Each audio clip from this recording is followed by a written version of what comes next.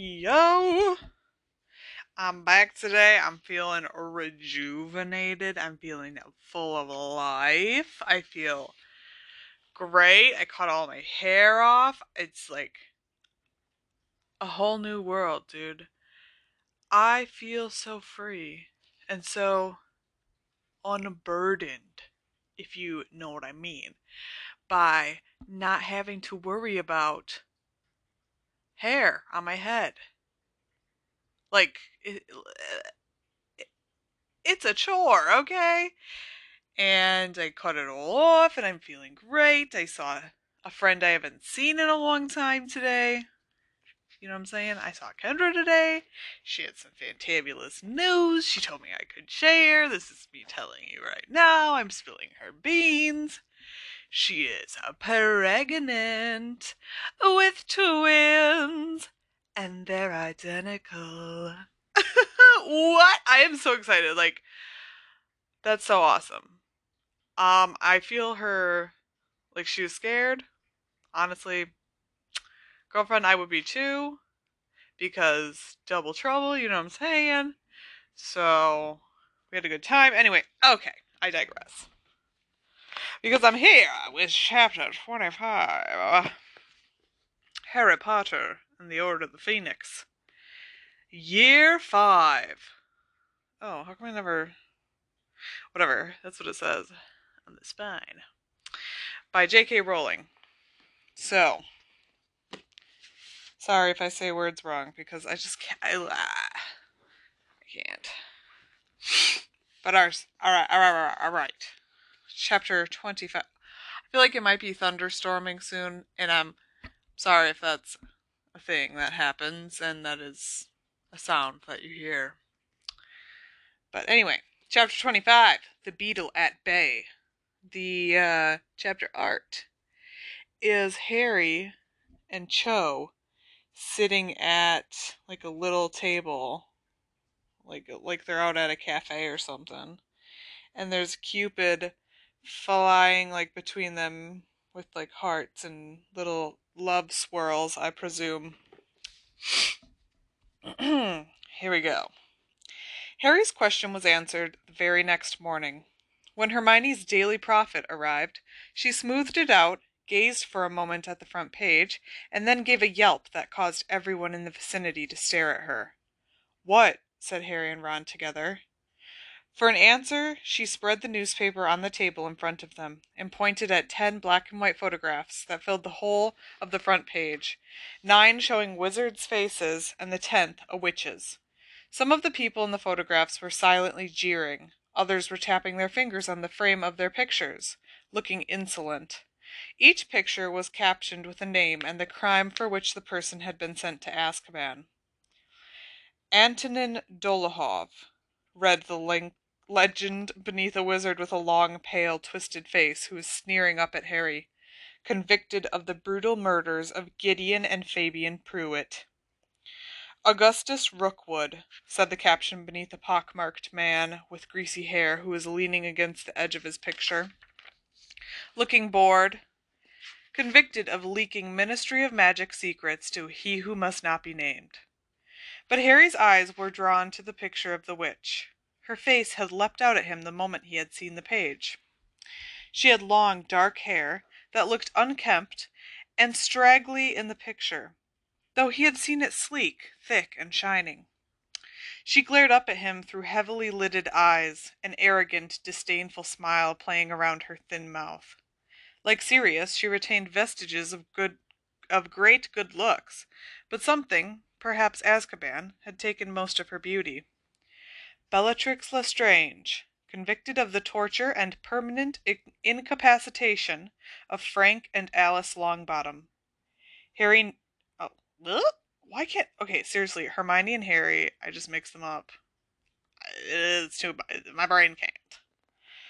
Hermione nudged Harry and pointed at the headline over the pictures, which Harry, concentrating on Bellatrix, had not yet read. Mass breakout from Azkaban. Ministry fears Black is rallying point for old Death Eaters. Black? Said Harry loudly. Not... Shh! Whispered Hermione desperately. Not so loud. Just read it. The Ministry of Magic announced late last night that there has been a mass breakout from Azkaban. Speaking to reporters in his private office, Cornelius Fudge, Minister of Magic, confirmed that 10 high-security prisoners escaped in the early hours of yesterday evening, and that he has already informed the Muggle Prime Minister of the dangerous nature of these individuals. We find ourselves most unfortunately in the same position we were 2.5 years ago, when the murderer Sirius Black escaped, said Fudge last night. Nor do we think the two breakouts are unrelated. An escape of this magnitude suggests outside help, and we must remember that Black, as the first person ever to break out of Azkaban, would be ideally placed to help others follow in his footsteps. We think it likely that these individuals, who include Black's cousin, Bellatrix Lestrange, have rallied around Black as their leader. We are, however, doing all we can to round up the criminals and beg the magical community to remain alert and cautious. On no account should any of these individuals be approached. There you are, Harry, said Ron, looking awestruck. That's why he was happy last night. I don't believe this, snarled Harry. Fudge is blaming the breakout on Sirius? What other options does he have? Said Hermione bitterly. He can hardly say, Sorry, everyone, Dumbledore warned me this might happen. The Azkaban guards have joined Lord Voldemort. Stop whimpering, Ron.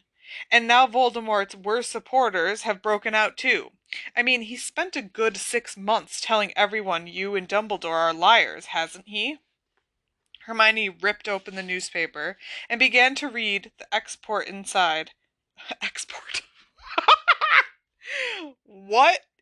He began to read the report inside, while Harry looked around the great hall. He could not understand why his fellow students were not looking scared, or at least discussing the terrible piece of news on the front page, but very few of them took the newspaper every day like Hermione.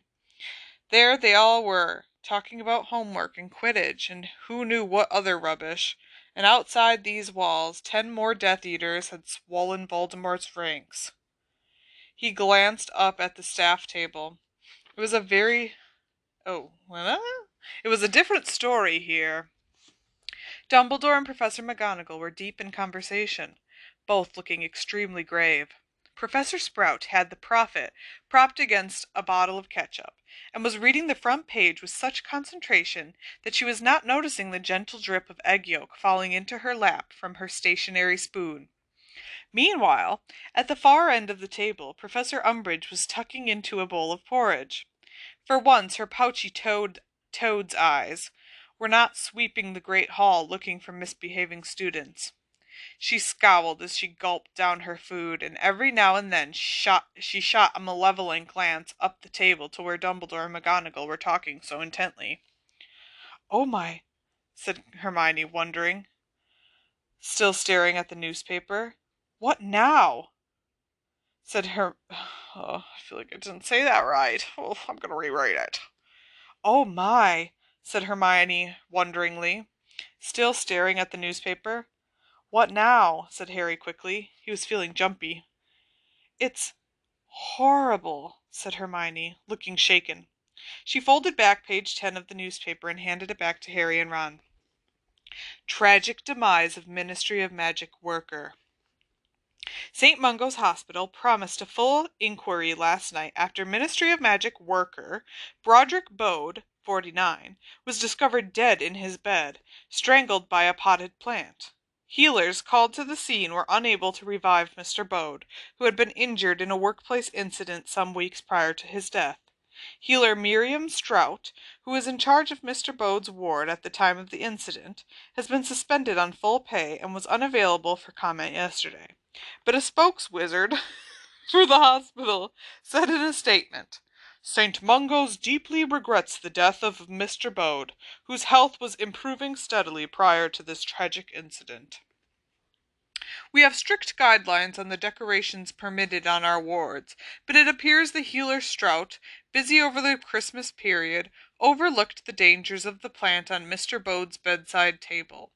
As his speech and mobility improved, Healer Strout encouraged Mr. Bode to look after the plant himself, unaware that it was not an innocent flitterbloom, but a cutting of devil's snare, which, when touched by the convalescent Mr. Bode, throttled him instantly. St. Mungo's is as yet unable to account for the presence of the plant on the ward, and asks any witch or wizard with information to come forward. Bode? Said Ron. Bode. It rang a bell. It rings a bell. We saw him, Hermione whispered. In St. Mungo's, remember? He was in the bed opposite Lockhart's, just lying there, staring at the ceiling. And we saw the devil's snare arrive. She, the healer, said it was a Christmas present. Harry looked back at the story. A feeling of horror was rising like bile in his throat. How come we didn't recognize Devil's Snare? We've seen it before. We could have stopped this from happening. Who expects Devil's Snare to turn up in a hospital disguised as a potted plant?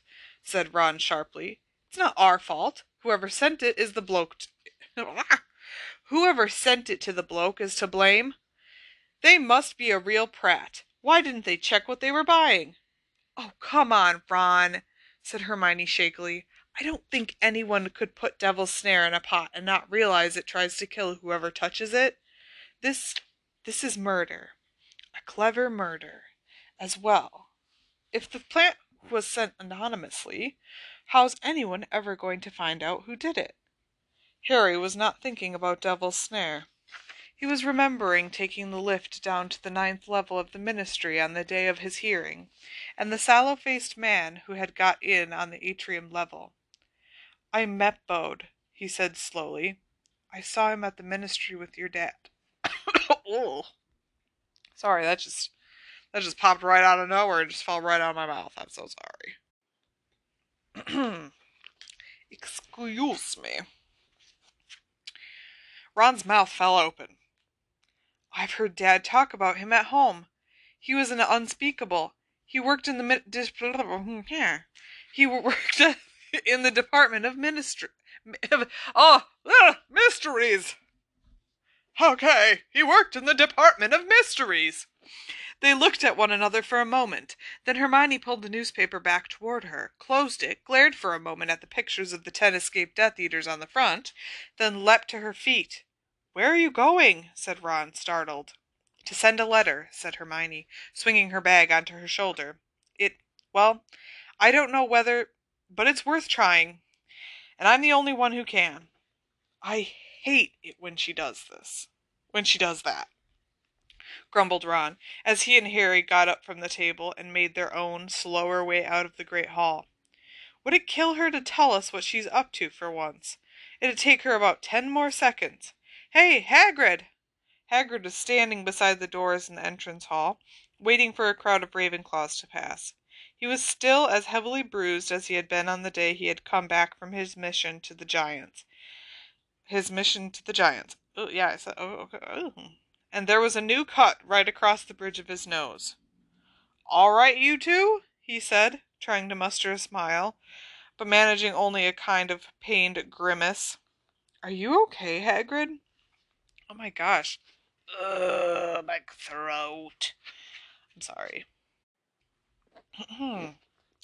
Okay. Are you okay, Hagrid? Asked Harry, following him as he lumbered after the Ravenclaws.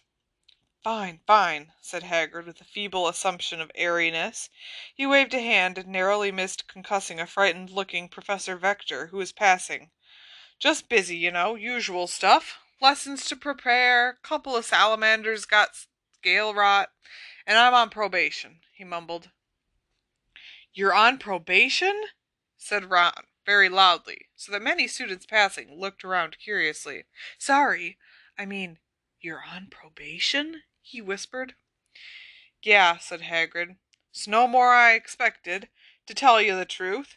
You might not have picked up on it, but that inspection didn't go too well. Anyway. He sighed deeply. Best go and rub a bit more chili powder on them salamanders, or their tails will be hanging off 'em next. See ya, Harry. Ron." He trudged away, out the front doors and down the stone steps into the damp grounds. Harry watched him go, wondering how much more bad news he could stand. The fact that Hagrid was now on probation became common knowledge within the school over the next few days. But to Harry's indignation, hardly anybody appeared to be upset about it. Indeed, some people, Draco Malfoy prominent among them, seemed positively gleeful. As for the freakish death of an obscure Department of Mysteries employee at St. Mungo's, Harry, Ron, and Hermione seemed to be the only people who knew or cared. There was only one topic of conversation in the corridors now: the 10 escaped Death Eaters, whose story had finally filtered through the school from those few people who read the newspapers. Rumors were flying that some of the convicts had been spotted in Hogsmeade, that they were supposed to be hiding in the Shrieking Shack, and that they were going to break into Hogwarts, just as Sirius Black had done. Excuse me. Those who came from wizarding families had grown up hearing the names of these Death Eaters spoken with almost as much fear. Oh my gosh. Almost as much fear as Voldemort's. The crimes they had committed during the days of Voldemort's reign of terror was legendary. They were relatives of their victims. There were relatives of their victims among the Hogwarts students, who now found themselves the unwilling objects of a gruesome sort of reflected fame as they walked the corridors. Susan Bones, who had an uncle, aunt, and cousins who had all died at the hands of one of the 10, said miserably during her biology that she now had a good idea what it felt like to be Harry. "And I don't know how you stand it. It's horrible," she said bluntly, dumping far too much dragon manure on her tray of screech-snap seedlings, causing them to wriggle and squeak in discomfort. It was true that Harry was the subject of much renewed muttering and pointing in the corridors these days, yet he thought he detected a slight difference in the tone of the whisperers' voices. They sounded curious rather than hostile now, and once or twice he was sure he overheard snatches of conversation that suggested that the speakers were not satisfied with the prophet's version of how and why 10 Death Eaters had managed to break out of Azkaban fortress. In their confusion and fear, these doubters now seemed to be turning to the only other explanation available to them, the one that Harry and Dumbledore had been expounding since the previous year. It was not only the students' mood that had changed. It was now quite common to come across 2 or 3 teachers conversing in low, urgent whispers in the corridors, breaking off their conversations the moment they saw students approaching. "They obviously can't talk freely in the staff room anymore," said Hermione in a low voice, as she, Harry, and Ron passed Professors McGonagall, Flitwick, and Sprout huddled together outside the Charms classroom one day. "Not with Umbridge there. Reckon they know anything new?" said Ron, gazing back over his shoulder at the 3 teachers. "If they do, we're not going to hear about it, are we?" said Harry, angrily. "Not after decree. What number are we on now?" For new signs had appeared on the house notice boards the morning after news of the Azkaban breakout. "By order of the High Inquisitor of Hogwarts.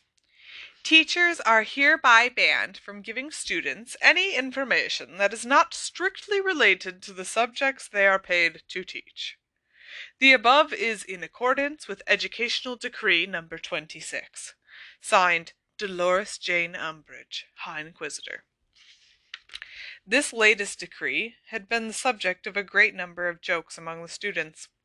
Lee Jordan had pointed out to Umbridge that by the terms of the new rule she was not allowed to tell Fred and George off for playing Exploding Snap in the back of the class. "Exploding Snap's got nothing to do with Defense Against the Dark Arts, Professor. That's not information relating to your subject." When Harry next saw Lee, the back of his hand was bleeding rather badly. Harry recommended Essence of Murtlap.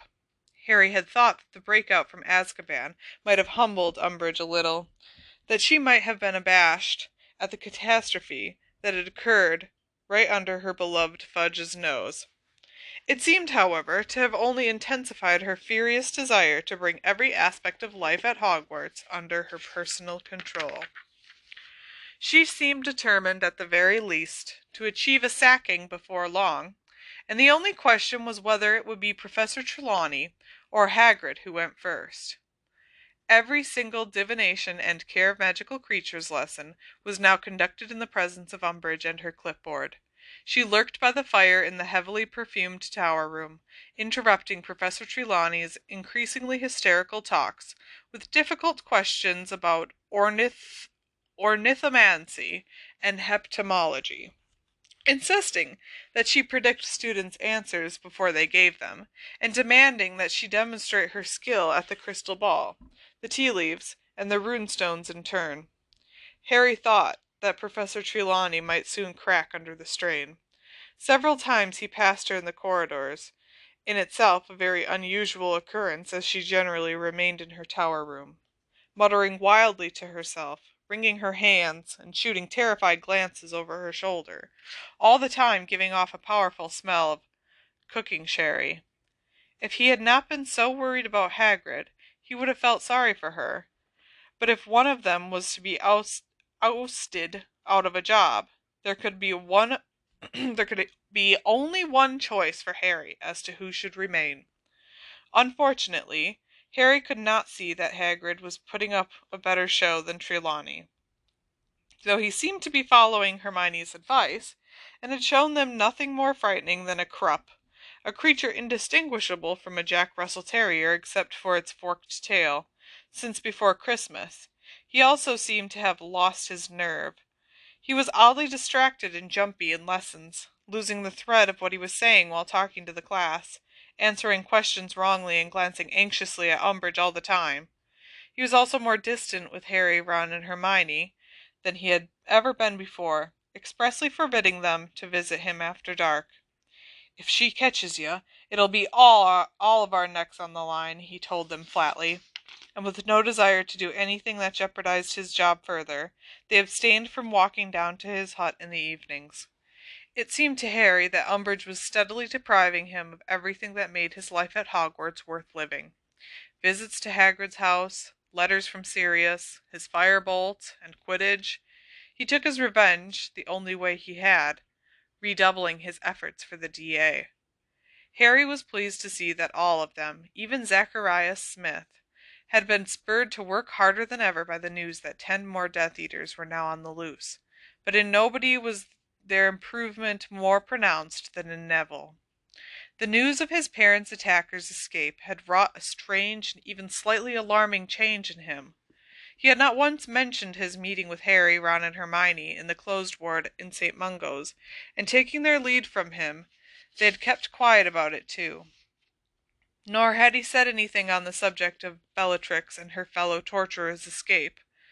In fact, he barely spoke during D.A. meetings any more, but worked relentlessly on every new jinx and counter-curse Harry taught them. His plump face screwed up in concentration, apparently indifferent to injuries or accidents, working harder than anyone else in the room. He was improving so fast it was quite unnerving, and when Harry taught them the shield charm, a means of deflecting minor jinxes so that they rebounded upon the attacker, only Hermione mastered the charm faster than Neville. In fact, Harry would have given a great deal to be making as much progress at I don't remember how to say it, occlumency, as Neville was making during DEA meetings. Harry's sessions with Snape, which had started badly enough, were not improving.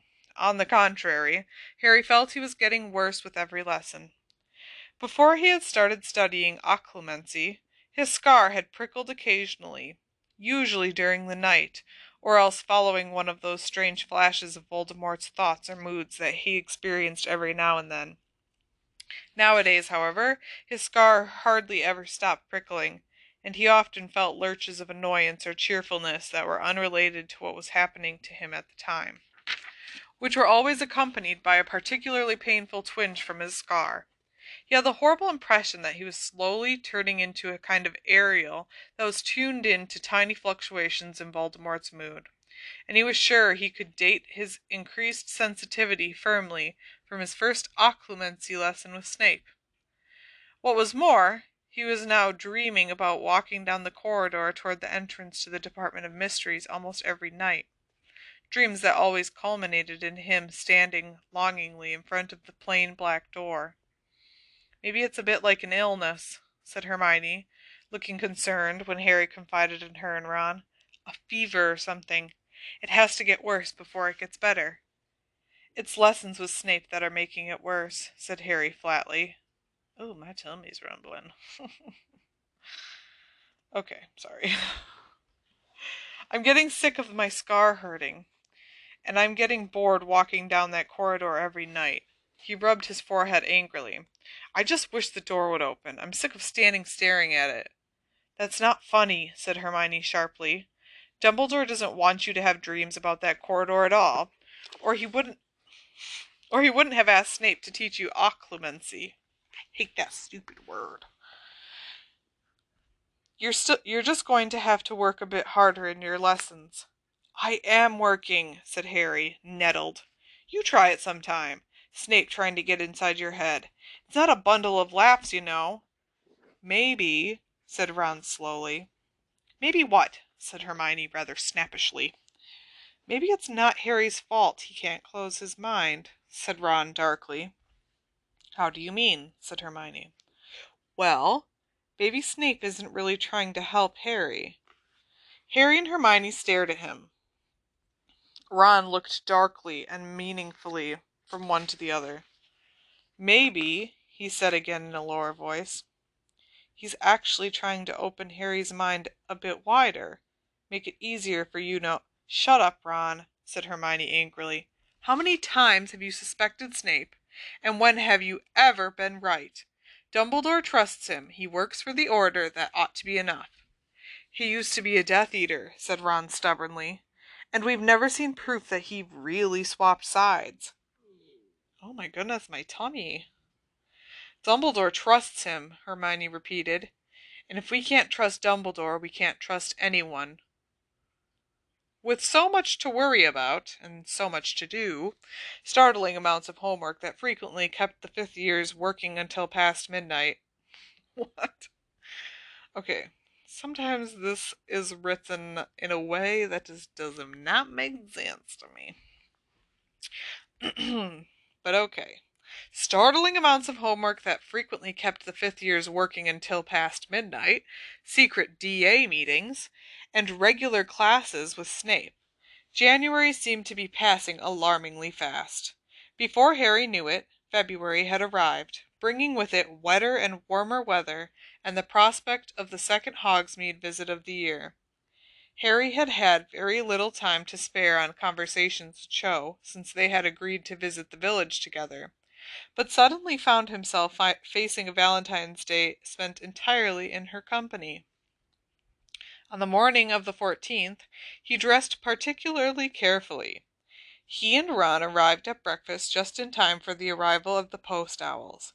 Hedwig was not there. Not that he had expected her, but Hermione was tugging a letter from the beak of an unfamiliar brown owl as they sat down. "And about time. If it hadn't come today," she said eagerly, tearing open the envelope and pulling out a small piece of parchment.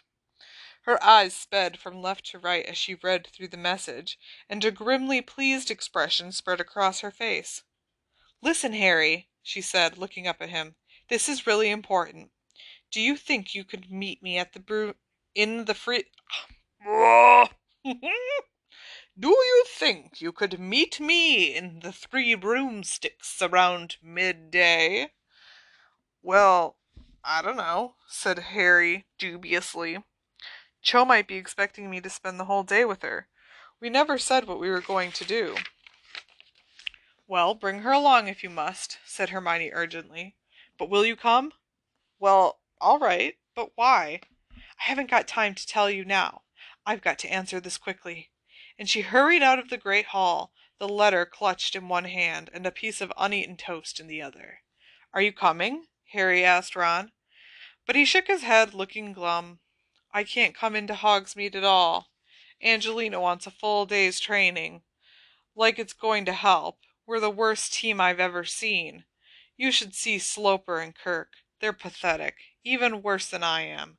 He heaved a great sigh. "I don't know why Angelina won't just let me resign." "It's because you're good when you're on form, that's why," said Harry irritably. He found it very hard to be sympathetic to Ron's plight, when he himself would have given almost anything to be playing in the forthcoming match against Hufflepuff. Ron seemed to notice Harry's tone, because he did not mention Quidditch again during breakfast, and there was a slight frostiness in the way they said goodbye to each other shortly afterward.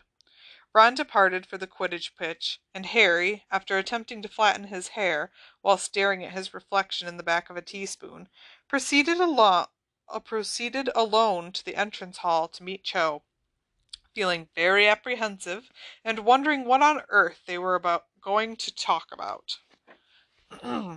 She was waiting for him a little to the side of the oak front doors, looking very pretty with her hair tied back in a long ponytail.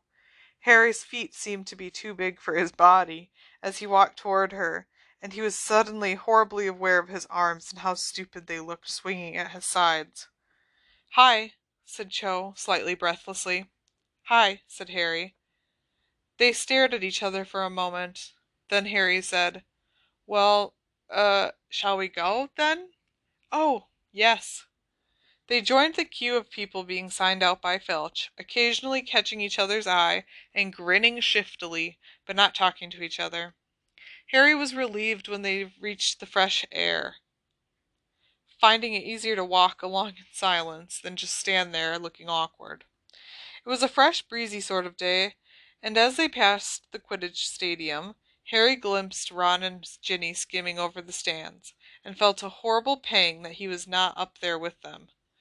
"You really miss it, don't you?" said Cho. He looked around and saw her watching him. "Yeah," sighed Harry, "I do." "Remember the first time we played against each other in the 3rd year?" she asked him.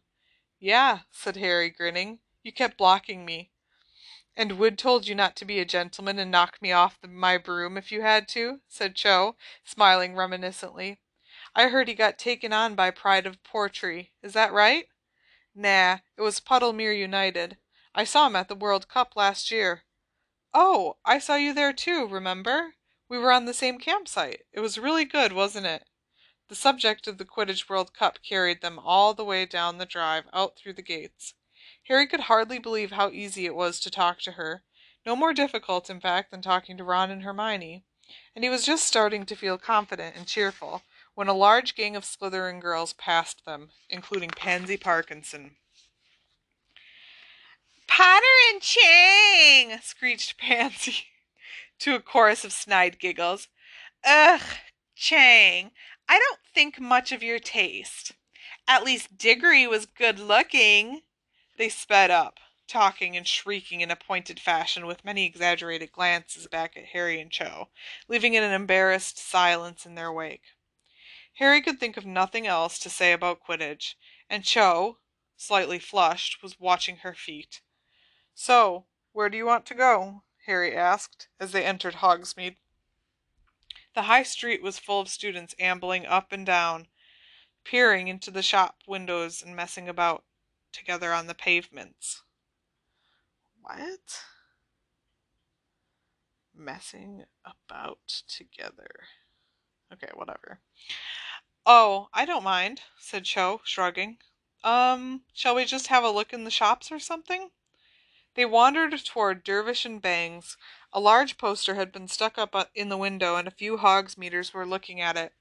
They moved aside when Harry and Cho approached, and Harry found himself staring once more at the 10 pictures of the escaped Death Eaters. The poster, by order of the Ministry of Magic, offered 1,000 galleon reward to any witch or wizard with information relating to the recapture of any of the convicts pictured. "It's funny, isn't it?" said Cho in a low voice, also gazing up at the pictures of the Death Eaters. "Remember when that Sirius Black escaped, and there were Dementors all over Hogsmeade looking for him, and now 10 Death Eaters are on the loose, and there aren't Dementors anywhere?" "Yeah," said Harry, tearing his eyes away from Bellatrix Lestrange's face to glance up and down the high street. "Yeah, it is weird." He was not sorry that there were no Dementors nearby. But now he came to think of it, their absence was highly significant. They had not only let the Death Eaters escape, they were not bothering to look for them. It looked as though they really were outside Ministry control now. The 10 escaped Death Eaters were staring out of every shop window he and Cho passed. It started to rain as they passed Scriven shafts. Cold, heavy drops of water kept hitting Harry's face and the back of his neck. Do you want to get a coffee? Said Cho tentatively, as the rain began to fall more heavily. Yeah, all right, said Harry, looking around. Where? Oh, there's a really nice place just up here. Haven't you ever been to Madame Puddifoot's? She said brightly, and she led him up a side road and into a small tea shop that Harry had never noticed before. It was a cramped, steamy little place, where everything seemed to have been decorated with frills or bows. Harry was reminded unpleasantly of Umbridge's office. Cute, isn't it? Said Cho happily. Yeah, said Harry untruthfully.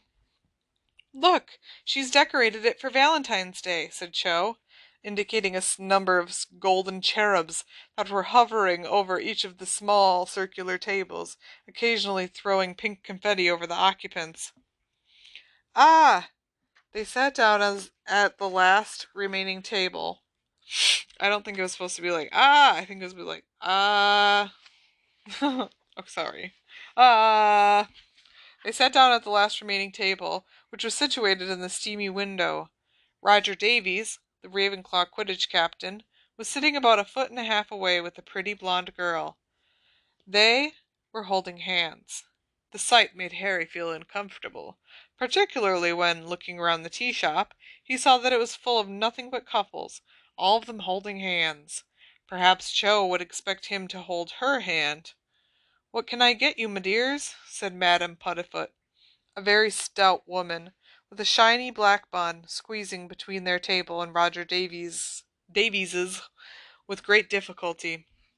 "2 coffees, please," said Cho. In the time it took for their coffees to arrive, Roger Davies and his girlfriend started kissing over their sugar bowl. Harry wished they wouldn't. He felt that Davies was setting a standard with which Cho would soon expect him to compete. He felt his face growing hot, and tried staring out of the window, but it was so steamed up he could not see the street outside. To postpone the moment when he had to look at Cho, he stared up at the ceiling as though examining the paintwork, and receiving a handful of confetti in the face from their hovering cherub. After a few more painful minutes, Cho mentioned Umbridge. Harry seized on the subject with relief, and they passed a few happy moments abusing her, but the subject had already been so thoroughly canvassed during DA meetings, it did not last very long. Silence fell again.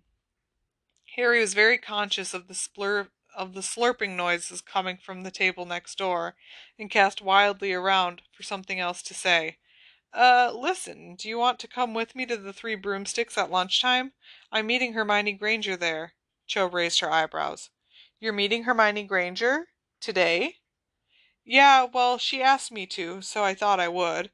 Do you want to come with me? She said it wouldn't matter if you did." "Oh, well, that was nice of her." But Cho did not sound as though she thought it was nice at all. On the contrary, her tone was cold, and all of a sudden she looked rather forbidding. "Oh, well, that was nice of her." That's how I should have said it. I'm so sorry. A few more minutes passed in total silence, Harry drinking his coffee so fast that he would soon need a fresh cup. Next door, Roger Davies and his girlfriend seemed glued together by the lips. Cho's hand was lying on the table beside her coffee, and Harry was feeling a mounting pressure to take hold of it. Just do it, he told himself, as a fount of mingled panic and excitement surged up inside his chest. Just reach out and grab it. Amazing how much more difficult it was to extend his arm 12 inches and touch her hand than to snatch a speeding snitch from midair. But just as he moved his hand forward, Cho took hers off the table. She was now watching Roger Davies kissing his girlfriend with a mildly interested expression. "He asked me out, you know," she said in a quiet voice. "A couple of weeks ago. Roger. I turned him down, though." Harry, who had grabbed the sugar bowl to excuse his sudden lunging movement across the table, could not think why she was telling him this. If she wished she were sitting at the table next door, being heartily kissed by Roger Davies, why had she agreed to come out with him? He said nothing. Their cherub threw another handful of confetti over them. Some of it landed in the last cold dregs of coffee Harry had been about to drink. "I came in here with Cedric last year," said Cho. In the second or so it took for him to take in what she had said, Harry's insides had become glacial. He could not believe she wanted to talk about Cedric now, while kissing couples surrounded them and a cherub floated over their heads. Cho's voice was rather higher when she spoke again. "I've been meaning to ask you for ages. Did Cedric... did he... mention me at all before he died?" That was the very last subject on earth Harry wanted to discuss, and least of all with Cho. "Well, no," he said quietly. There wasn't time for him to say anything. So, do you get to see a lot of Quidditch in the holidays? Do you support the Tornadoes, right?" His voice sounded falsely bright and cheery. To his horror, he saw that her eyes were swimming with tears again, just as they had after the last DA meeting before Christmas. "Look," he said desperately, leaning in so that nobody else could overhear. "Let's not talk about Cedric right now. Let's talk about something else." But this, apparently, was quite the wrong thing to say. "I thought," she said, tears spattering down onto the table, "I thought you'd understand. I need to talk about it. Surely you need to talk about it, too. I mean, you saw it happen, didn't you?" Everything was going nightmarishly wrong. Roger Davies' girlfriend had even unglued herself to look around at Cho crying. "Well, I have talked about it," Harry said in a whisper, "to Ron and Hermione, but—" "Oh, you'll talk to Hermione Granger," she said shrilly, her face now shining with tears, and several more kissing couples broke apart to stare. "But you won't talk to me? Perhaps it would be best if we just paid and you went and met up with Hermione Granger like you obviously want to." Harry stared at her, utterly bewildered, as she seized a frilly napkin and dabbed it at her shining face with it. "Cho?" he said weakly, wishing Roger would seize his girlfriend and start kissing her again, to stop her goggling at him and Cho. "Go on, leave," she said, now crying into the napkin. "I don't know why you asked me out in the first place if you're going to make arrangements to meet other girls right after me. How many are you meeting after Hermione?" "It's not like that," said Harry, and he was feeling so relieved at finally understanding what she was annoyed about that he laughed, which he realized a split second too late was a mistake. Cho sprang to her feet. The whole tea room was quiet, and everybody was watching them now. "I'll see you around, Harry," she said dramatically, and hiccuping slightly, she dashed to the door, wrenched it open, and hurried off into the pouring rain. "Cho!" Harry called after her, but the door had already swung shut behind her with a tuneful tinkle. There was total silence within the tea shop. Every eye was upon Harry. He threw a galleon down onto the table and shook pink confetti out of his eyes and followed Cho out of the door. It was raining hard now, and he was Sorry, I'm just curious how long this chat is. Okay. Sorry. He threw a galleon down onto the table, shook pink confetti out of his eyes, and followed Cho out of the door. It was raining hard now, and she was nowhere to be seen. He simply did not understand what had happened. Half an hour ago they had been getting along fine. "Women," he muttered angrily, sloshing down the rain-washed street with his hands in his pockets. What did she want to talk about Cedric for, anyway? Why does she always want to drag up a subject that makes her act like a human hose-pipe? He turned right and broke into a splashy run, and within minutes was turning into the doorway of the Three Broomsticks. He knew it was too early to meet Hermione, but he thought it likely there would be someone in here with whom he could spend the intervening time. He shook his wet hair out of his eyes and looked around.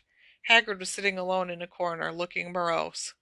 Hi, Hagrid, he said, when he had squeezed through the crammed tables and pulled up a chair beside him. Hagrid jumped and looked down at Harry, as though he barely recognized him. Harry saw that he had 2 fresh cuts on his face and several new bruises. "Oh, it's you, Harry," said Hagrid. "You all right?" "Yeah, I'm fine," lied Harry. In fact, next to this battered and mournful-looking Hagrid, he felt as he did not have much to complain about. Are you okay?" "Me?" said Hagrid. "Oh, yeah, I'm grand, Harry, grand." He gazed into the depths of his pewter tankard, which was the size of a large bucket, and sighed. Harry did not Ooh. Harry did not know what to say to him. They sat side by side in silence for a moment. Then Hagrid said abruptly, "In the same boat, you and me, aren't we, Harry?" Said Harry. "Yeah, I've said it before. Both outsiders, like," said Hagrid, nodding wisely. "And both orphans. Yeah, both orphans." He took a great swig from his tankard. "Makes a difference, having a decent family," he said. "Me dad was decent, and your mum and dad were decent. If they'd lived, life would have been different, eh?" "Yeah, I suppose," said Harry cautiously. Hagrid seemed to be in a very strange mood. "Family," said Hagrid gloomily. "Whatever you say, blood's important." And he wiped a trickle of it out of his eye. Hagrid had... Oh my goodness, why? "Hagrid," said Harry, unable to stop himself. "Where are you getting all these injuries?" "Eh?" said Hagrid, looking startled. "What injuries?" "All those," said Harry, pointing at Hagrid's face. "Oh, that's just normal bumps and bruises, Harry," said Hagrid dismissively. "I got a rough job." He drained his tankard, set it back upon the table, and got to his feet. "I'll be seeing you, Harry. Take care now." And he lumbered out of the pub, looking wretched, and then disappeared into the torrential rain. Harry watched him go, feeling miserable. Hagrid was unhappy, and he was hiding something, but he seemed determined not to accept help. What was going on? But before Harry could think about the matter any further, he heard a voice calling his name. "Harry! Harry, over here!" Hermione was waving at him from the other side of the room. He got up and made his way toward her through the crowded pub. He was still a few tables away when he realized that Hermione was not alone. She was sitting at a table with the unlikeliest pair of drinking mates he could ever have imagined.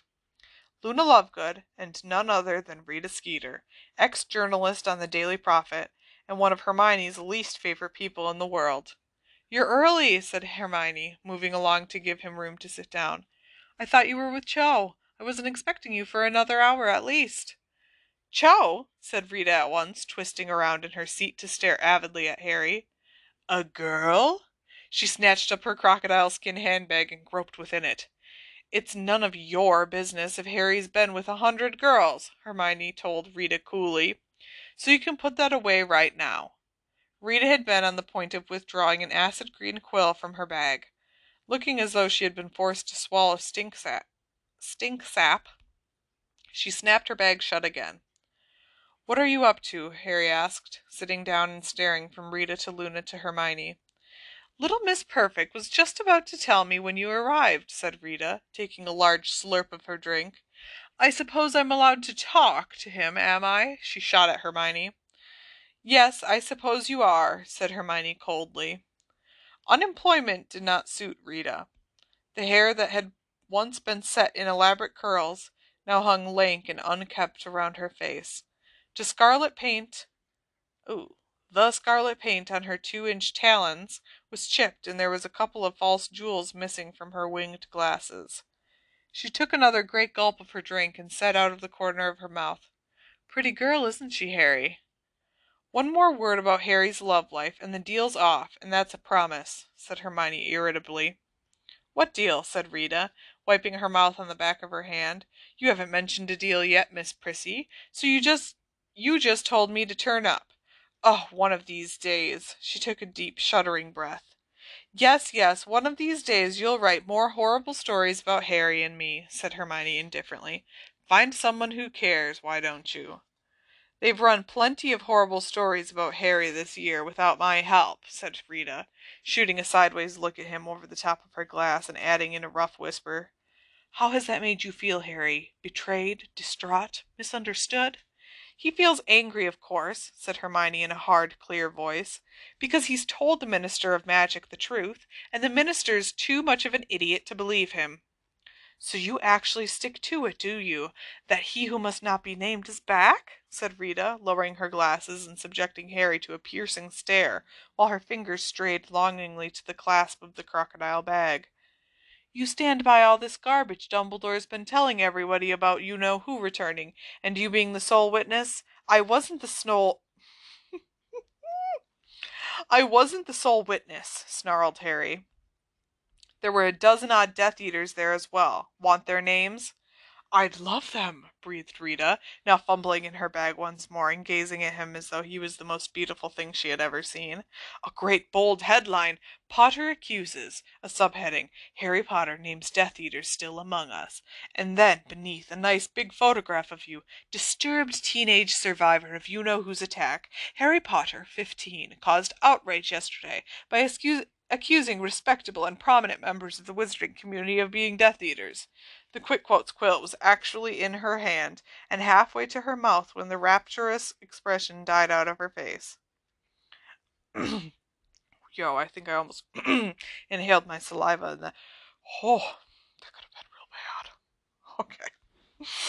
"But of course," she said, lowering the quill and looking daggers at Hermione, "little Miss Perfect wouldn't want that story out there, would she?" "As a matter of fact," said Hermione sweetly, "that's exactly what little Miss Perfect does want." Rita stared at her. So did Harry. Luna, on the other hand, sang "Weasley is our king" dreamily under her breath, and stirred her drink with a cocktail onion on a stick. "You want me to report what he says about he who must not be named?" Rita asked Hermione in a hushed voice. "Yes, I do," said Hermione. "The true story, all the facts. Exactly as Harry reports them. He'll give you all the details. He'll tell you the names of the undiscovered Death Eaters he saw there. He'll tell you what Voldemort looks like now. Oh, get a grip on yourself," she added contemptuously, throwing a napkin across the table, for at the sound of Voldemort's name Rita had jumped so badly that she had slopped half of her glass of fire whiskey down herself. Rita blotted the front of her grubby raincoat, still staring at Hermione. "What? If it's a raincoat, why are you... should be waterproof. What are you talking about?" Whatever. Okay. Logic. Still staring at Hermione. Then she said baldly. Baldly. Why? Sorry. I don't know what that means.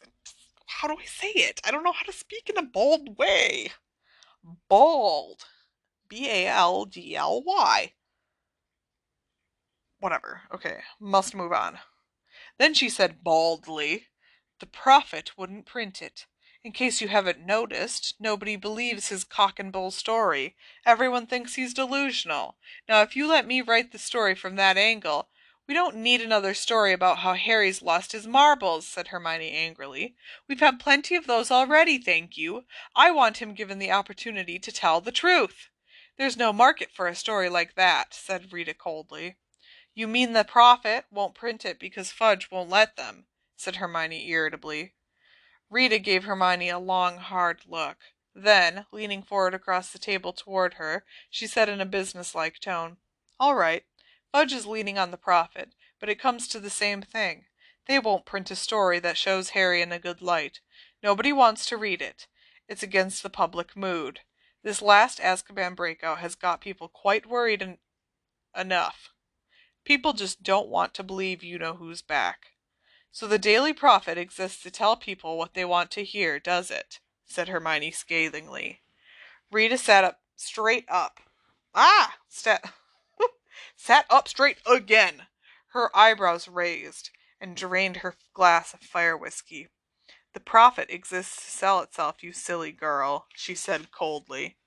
"My dad thinks it's an awful paper." I need to reread that. "My dad thinks it's an awful paper," said Luna, chipping into the conversation unexpectedly. Sucking on her cocktail onion, she gazed at Rita with her enormous, protuberant, slightly mad eyes. He publishes important stories that he thinks the public needs to know. He doesn't care about making money. Rita looked disparagingly at Luna. I am guessing your father runs some stupid little village newsletter, she said. 25 ways to mingle with muggles and the dates of the next bring and fly sale. No, said Luna, dipping her onion back into her gilly water. He's the editor of the Quibbler. Rita snorted so loudly that people at a nearby table looked around in alarm. Important stories he thinks the public needs to know, she said witheringly. I can manure my garden with the contents of that rag. Well, this is your chance to raise the tone of it a bit, isn't it? Said Hermione pleasantly. Luna says her father's quite happy to take Harry's interview. That's who will be publishing it. Rita stared at them both for a moment, and then let out a great whoop of laughter. The Quibbler, she said, cackling. You think people will take him seriously if he's published in the Quibbler? Some people won't, said Hermione in a level voice, but the Daily Prophet's version of the Azkaban breakout had some gaping holes in it. I think a lot of people will be wondering whether there isn't a better explanation of what happened, and if there's an alternative story available, even if it's published in a, she glanced sideways at Luna, in a, well, an unusual magazine. I think they might be rather keen to read it. Rita did not say anything for a while, but eyed Hermione shrewdly, her head a little to one side. All right, let's say for a moment I'll do it, she said abruptly. What kind of fee am I going to get? I don't think Daddy exactly pays people to write for the magazine, said Luna dreamily. I didn't say that dreamily at all. I don't think Daddy exactly pays people to write for the magazine, said Luna dreamily. They do it because it's an honor and, of course, to see their names in print.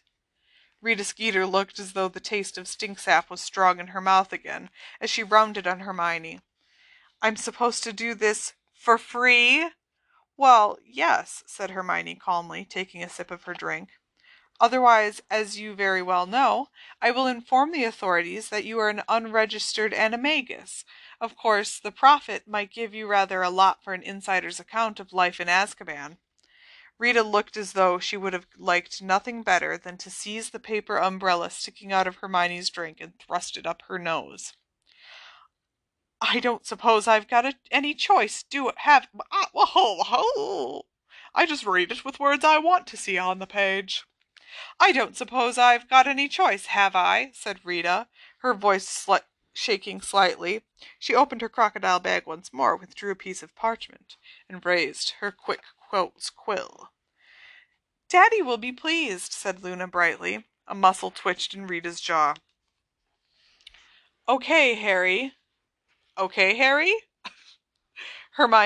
said Hermione, turning to him. Ready to tell the public the truth? I suppose, said Harry, watching Rita, balancing the quick quotes quill at the ready on the parchment between them. Fire away then, Rita, said Hermione serenely, fishing a cherry out of the bottom of her glass. Hermione, what are you drinking? That is the end of chapter 25. Yahoo! And I don't know, but this is an arbitrary measurement. Maybe not arbitrary. We're at chapter 26. It's page 570. And there are a total of 38 chapters and 870 pages in my book. My book. My version of the book. My copy of the book.